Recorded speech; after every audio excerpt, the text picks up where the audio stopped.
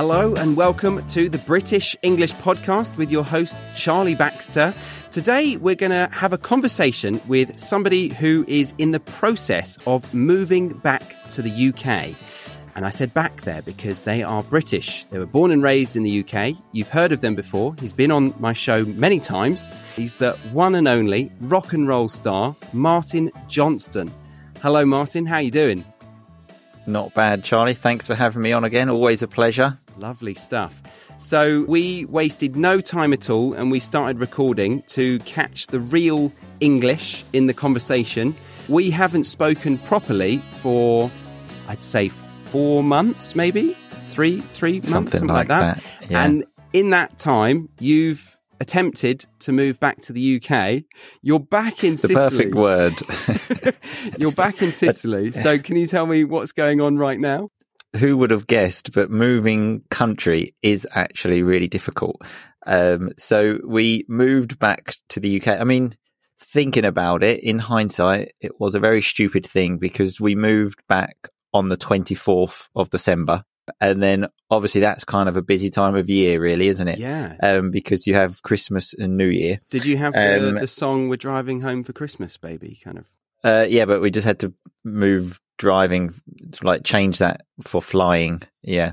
And yeah, had that. And then, well, mainly because we wanted to obviously have Christmas in England because obviously the pandemic and stuff haven't been able to go back so much. And so then we thought, okay, then we'll go over then and we'll stay over. But very quickly, obviously looking for a place to rent. And yeah, between Christmas and New Year, as you can imagine, that's not so easy. Oh, yeah. So you kind of have to wait for everything to go back to normal. And then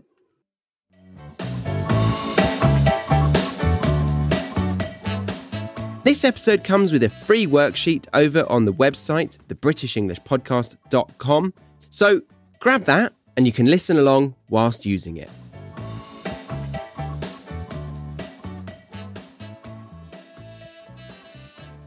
I think because maybe we're just used to how things are in Sicily, or I just don't remember how or what's involved with renting a place in the UK. But there were so many checks and it was just lots of boring stuff. So when I was going into agencies, so they say, right, okay, how much do you want to spend? Blah, blah, blah. And they say, okay, so are you working at the moment? And so then I would respond, well, I'm self-employed. And immediately it would be like, oh, we don't like that. And then it's okay, I can cover the rent, no problem. And they say, okay, well, we need your last 3 years of tax returns. And I was like, well, I've only been officially self-employed for less than a year and in another country. And then they were like, okay, really sort of looking at me like I was an alien. Wow, this is actually really useful information for me because yeah, I'll be facing the same kind of doubt in about a year or so. Yeah. And then to make things even worse, they said, will you be living in the property alone? And I said, well, no, my wife and daughter are coming over as well. And they were like, okay, so, because when I said I'm coming over, because I wanted to make out that they weren't with me at that point because I was going alone and I wanted to make out they were still in Italy and they were going to come back, but really they were in England as well because I thought I'll rent it in my name. Yeah. Do everything there and then they can move over. And then they said, right, okay, well, she's going to have to be here on the day you're moving. And then when I said that she was Italian, they said, because obviously now with Brexit, you need a visa. They said, has she got her visa? And we went in October to get the visa. It should be any day. And again, just had that face of And the other thing, which again, I didn't know, apparently this is because of the pandemic, because lots of people working in London that are now working from home and will continue working from home, or maybe they'll have to go to the office 1 or 2 times a week, are all moving out of London because London's obviously much more expensive and going to areas near London, one of which is Chelmsford in Essex, which is where I'm from. So there's a really high demand for rented properties. And then when we were going to see a property, they said, for example, okay, so 25 people have seen it already. 10 have said yes. So if you're interested, we'll put your name on the list of the yes list, let's call it. And then we will give the yes list to the landlord and they will make a decision of like who is the best person. And for everything I just explained, pretty sure we were at the bottom of that list. So you can't get that person's details and, wine and dine them maybe, or... Yeah, like send him a nice bottle of wine or something like that. No, unfortunately not. And luckily we managed it, because there was a point when honestly I was thinking, I don't think this is going to be possible. Wow. And it's quite demoralizing as well, because obviously we were staying at my mum's, which, with a wife and child can be quite stressful anyway. Although, does that not help? Sorry to interrupt, but does that not help the fact that you've got a hand in helping with your child? How old is your baby? Yeah, nearly 1. Maybe by the time this podcast comes out, she'll be 1. Birthday's on Valentine's Day, in case you're interested. Easy to remember. It helps with that. But, we had essentially gone from living in a very large apartment to living in a room, basically. And you know where your stuff is. And then we were kind of basically living out of a suitcase. On top of that, obviously, I was trying to work, and then you have to go out and see houses. You go and see the house, and they say again, okay, well, one place they said, I called and they said, okay, well, 47 people are before you. Do you want me to arrange a viewing for to put you number 48? And I was like, well, I mean, you can give me a ring if 47 people say no. I mean, if 47 people say no, there's probably something wrong with the property anyway. So yeah, it was quite demoralizing and kind of thinking, I don't think this is going to work. Wow. But then luckily we kind of like a friend of a friend kind of thing, spoke to them, and then they took us round to see a property that wasn't on the market yet, that nobody had seen. So there weren't 47 people in the queue. And then we said, yes, okay, we'll take this. And then they then said it will be ready at the end of February, early March. So we thought, let's go back to Sicily. We still have 90% of our stuff here. And also now trying to work out how to move stuff, because we've only lived here for a few years, I think 4 years. So we've got everything just kind of like brand new. I mean, we bought a new couch in August, and that was obviously quite a lot of money. And so you kind of think, well, this place we're going to is unfurnished. Right. So you kind of think, do I want to buy another couch? I mean, I bought one of those in August. It's not something you don't normally buy 2 in 6 months, do you? No. Yeah. It's a good quality couch. Is it an L by any chance? It's one of the L's. Yeah. It's an L. Good call. Yeah.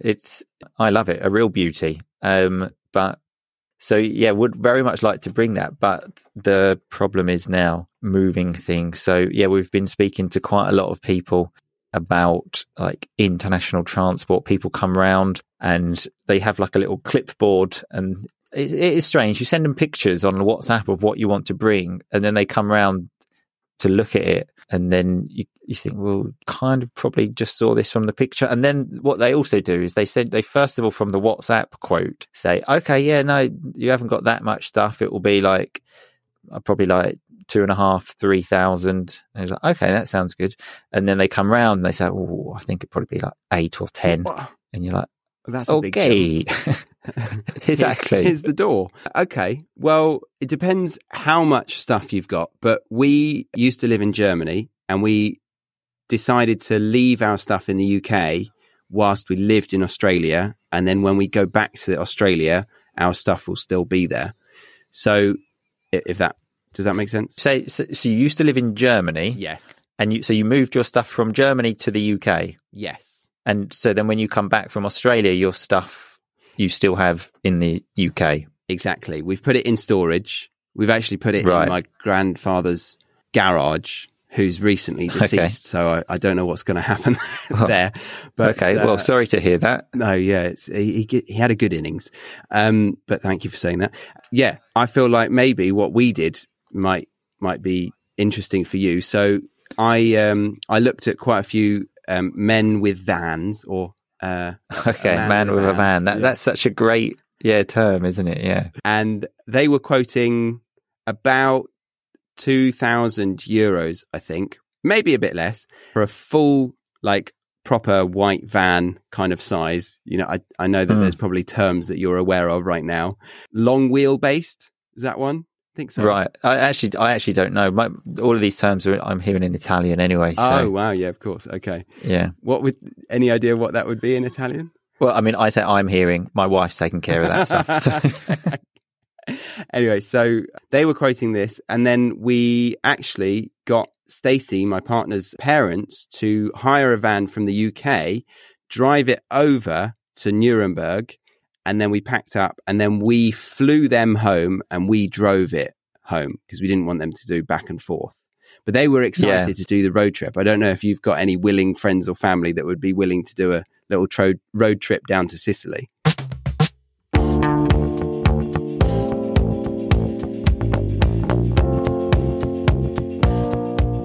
I just wanted to check in with you about something. Are you one of those language learners who often thinks, am I actually making any progress with my English? Is what I'm doing to study actually working for me? Or am I just wasting my precious time here? Well, if you think this way, then I'd like to encourage you to take action on this. Imagine how much more motivated you would be to put time and effort into your English studies if you knew that every time you studied, you would be guaranteed to be making significant progress. How much more satisfying would that be? So what do we need to do in order to find more clarity around this issue? Well, tracking your progress is a wonderful way to show evidence of your language skills having actually improved. And to track progress, the first thing you need to do is understand what level you are currently at. If you haven't taken a level assessment recently, then I highly recommend using my free test that will instantly tell you your level of English. Once you know this, you can start tracking your progress, which comes in many forms based on personal preference and your level of English. But that's a conversation for another time. For now, though, make sure you check your level of English with my free level checker, which is available over on thebritishenglishpodcast.com/freebies. That is thebritishenglishpodcast.com/freebies, or find it in the show notes of this episode.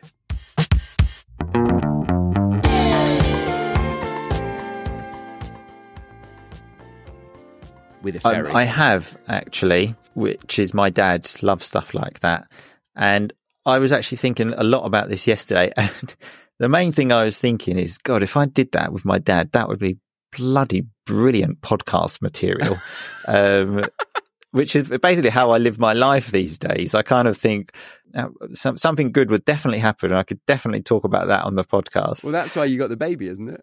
Yeah, exactly. Yeah, of course. The whole thing. That's basically why I'm moving country as well. In fact, I said this recently because, so in the last few years, so we bought this place in Sicily, then we got married, then we had a baby, and then it was kind of like, well, nothing's going on now. So we need to kind of like shake it up a bit. So let's move country. Why not? Yeah. Why not? But so, yeah, my dad is quite willing for that. And I would like that as well. The only thing that I think is just the stress levels, and as part of me thinks I would just like to pay, because the good thing about some of these places, they actually come, like, take down the furniture, like take it apart, and then they put it all together, and then they get there and then they put it up again. Yeah. So that sounds good. Like, I'm not really a handyman anyway, and I just, I've got a lot going on anyway.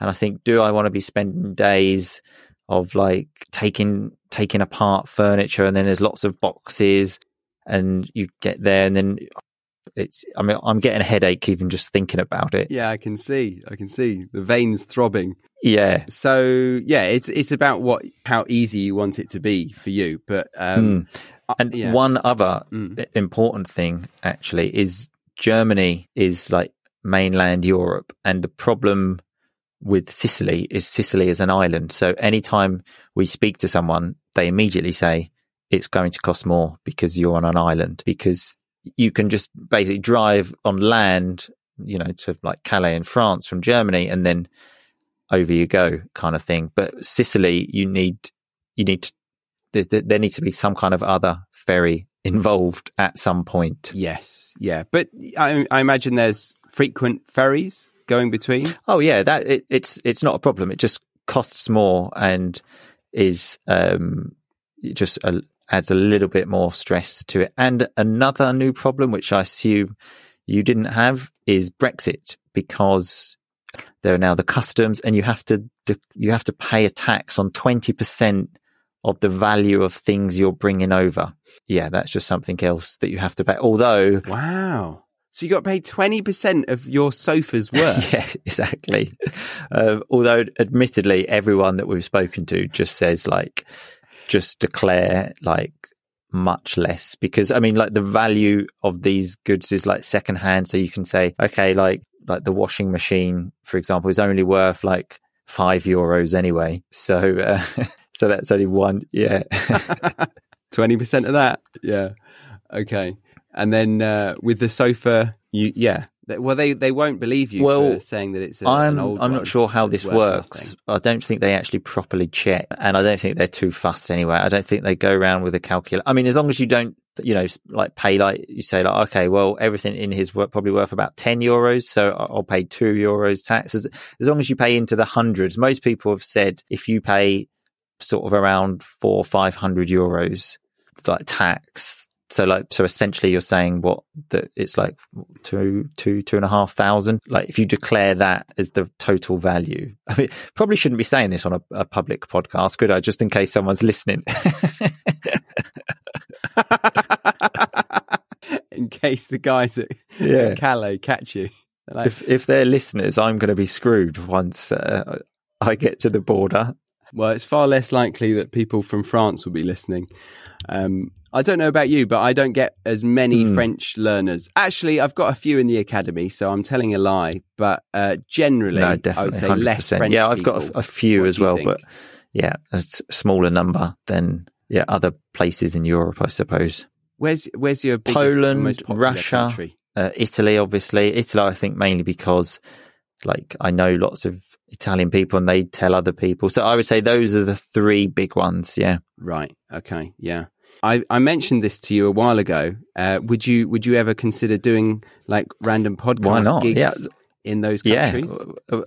Why not? Live ones? Again, I just think it's just something to talk about on the podcast, isn't it? It'd be a great, I'll talk about it on a different podcast after. But yeah, no, it'd be great. Although, the idea of someone coming to see me just talk I kind of think, why would anyone want to do that? But yeah, if people are interested, then why not? Yeah. But it is strange that you have that in your mind. I had that in my mind until I went to a live podcast gig here in Sydney, and I loved it. And it was a perfect weekday evening activity to not feel hungover from the next day, but be somewhat intellectually stimulated and entertained at the same time. And I think it's a live event that's coming a long way in the recent years. It's become a little bit more acceptable. I have been to one myself I really as well, it. a live podcast gig. At the beginning, it was obviously one. I've mentioned this on this podcast before, my love for football, and it was a football podcast. It was the Guardian one, though, so that makes it sound a bit more sophisticated, okay? Yeah, and they said, thanks for coming to watch, four guys that have never actually played football talk about football. And basically, I was with my friend, and we kind of looked at each other and were like, why are we actually here? But it was good. Like you said, intellectually stimulating. I kind of felt I've just been to a show where Guardian sports writers have just been having a chat. Yeah, sure. That's me. Yeah. Yeah, very sophisticated. Did you drink some wine with it? No, I don't think. Of cheese, it was a few years ago. I would imagine we had some kind of alcoholic beverage, but I can't remember what exactly. So The Guardian, does that mean that you were following them before and it was their personalities that you were following, or you were literally just interested in the... No, so I've been following this podcast about the Guardian football podcast. I knew I've been following it for years and years and years, and they were doing a live event, and the people on the podcast were doing it. So we went along. So they're the same people, yeah? Yeah, it wasn't just some randoms. Yeah, I knew them. Let's say, but not personally. I don't think they didn't stop and say, "Oh, hi, Martin, how are you?" Put it that way. But they didn't invite you on stage. No, they didn't. I tell you, they missed a trick there though, because I could have given so much. But yeah, they didn't. Yeah. I should have said, look, I've got podcasting experience as well. Well, I think that was before I started the podcast, because that was a good few years ago now. Ah, yeah. How long has your podcast been going? Recently had the 5-year anniversary, which on online terms is actually really long, isn't it? It doesn't seem like that long at all. But yeah, when I talk to other people, and most people are like, yeah, I've only been doing this a year, 2 years. I'm kind of like, oh, wow, I'm an original gangster now almost with my 5 years. 5 years. I think, yeah, there's obviously Luke's English podcast that's been going like forever. Yeah, 50 years, and then, I think. Yeah, exactly. And yeah, I don't know many other people that have been going for 5 years now. So yeah, it was in January, had the anniversary. Yeah, I like always, I thought I'm going to do something really big. It's going to be great. And then you're always really busy. It comes around, and then I just had a podcast of just me talking for 37 minutes, I think. And so that was the big surprise. I did exactly the same on the 1 year birthday. It was just me talking. Yeah. Yeah. I'm sure it's not the biggest present for the listener. So congratulations. Very impressive. 5 years. Thanks. Going back to you moving to the UK, what would you say you're excited about going back to the UK for? What do you feel like you've missed in the years that you've been in Italy and you're gagging for in the UK? Well, I think the saying, as they say, there's no place like home, is very much true. And I mean, essentially, I haven't lived at home since I went to university. So I had a year out. So I was 19 when I went to university. So I'm like 37 now. So it's like nearly 20 years ago. But I mean, I've used home as like a base, let's say. So like, like summers at university and other periods, like moving between places. Maybe I've stayed like a few months, but never properly lived at home for a long time. And so it was just nice now going back with like, you just know the area, like know lots of people, because I mean, yeah, obviously like I've been living abroad for a long time now, and I do have friends here, but it's not the same. Like my friends from home, like best friends, we've literally been friends since we were in primary school, since we were 4. So it's not the same. And so lots of them as well now, obviously like similar stages in our lives, have got kids as well. So like, we do things with like families and stuff like that. I would say, yeah, the sort of social side of things. For example, I was going to the gym when I was in England every day with one of my friends as well. I didn't realize how cheap gyms are in England now. It's ridiculous. They're so cheap. Yeah. How much? I started with the gym, which was $18.99 a month. Me too. Oh, right. Okay. It's in Australia? No, in Guildford. Right. Okay. But you live so how are you traveling from Australia to Guildford in England to go I mean, I know it's cheap, but when you add a flight from Australia on top of that, it probably gets a bit expensive. It does add up, yeah. No, the gym has been around quite a few years. Oh, has it? Right. I recall. Okay, I didn't know this. Yeah, when I was back from uni. No, right. Before uni.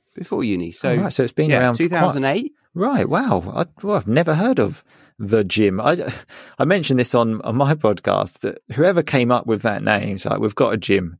What can we call it? Right, I was trying to think of some like witty names, and someone said, what about the gym? And how did you think of that name? Genius. But you know what? It actually probably works to their favour, a bit like the British English podcast. Because people type in British podcast and boom, they've got it. They've got Same with the gym. Gym near me. The gym. Go. The gym, thanks. Yeah. Sign up. £18. Done. Yeah. Well, so I signed up for the gym, and then I realised my friend had signed up for Pure Gym, and I thought, like Pure Gym sounds even better. It's just 100% gym. It's nothing but gym. So then I signed up for Pure Gym.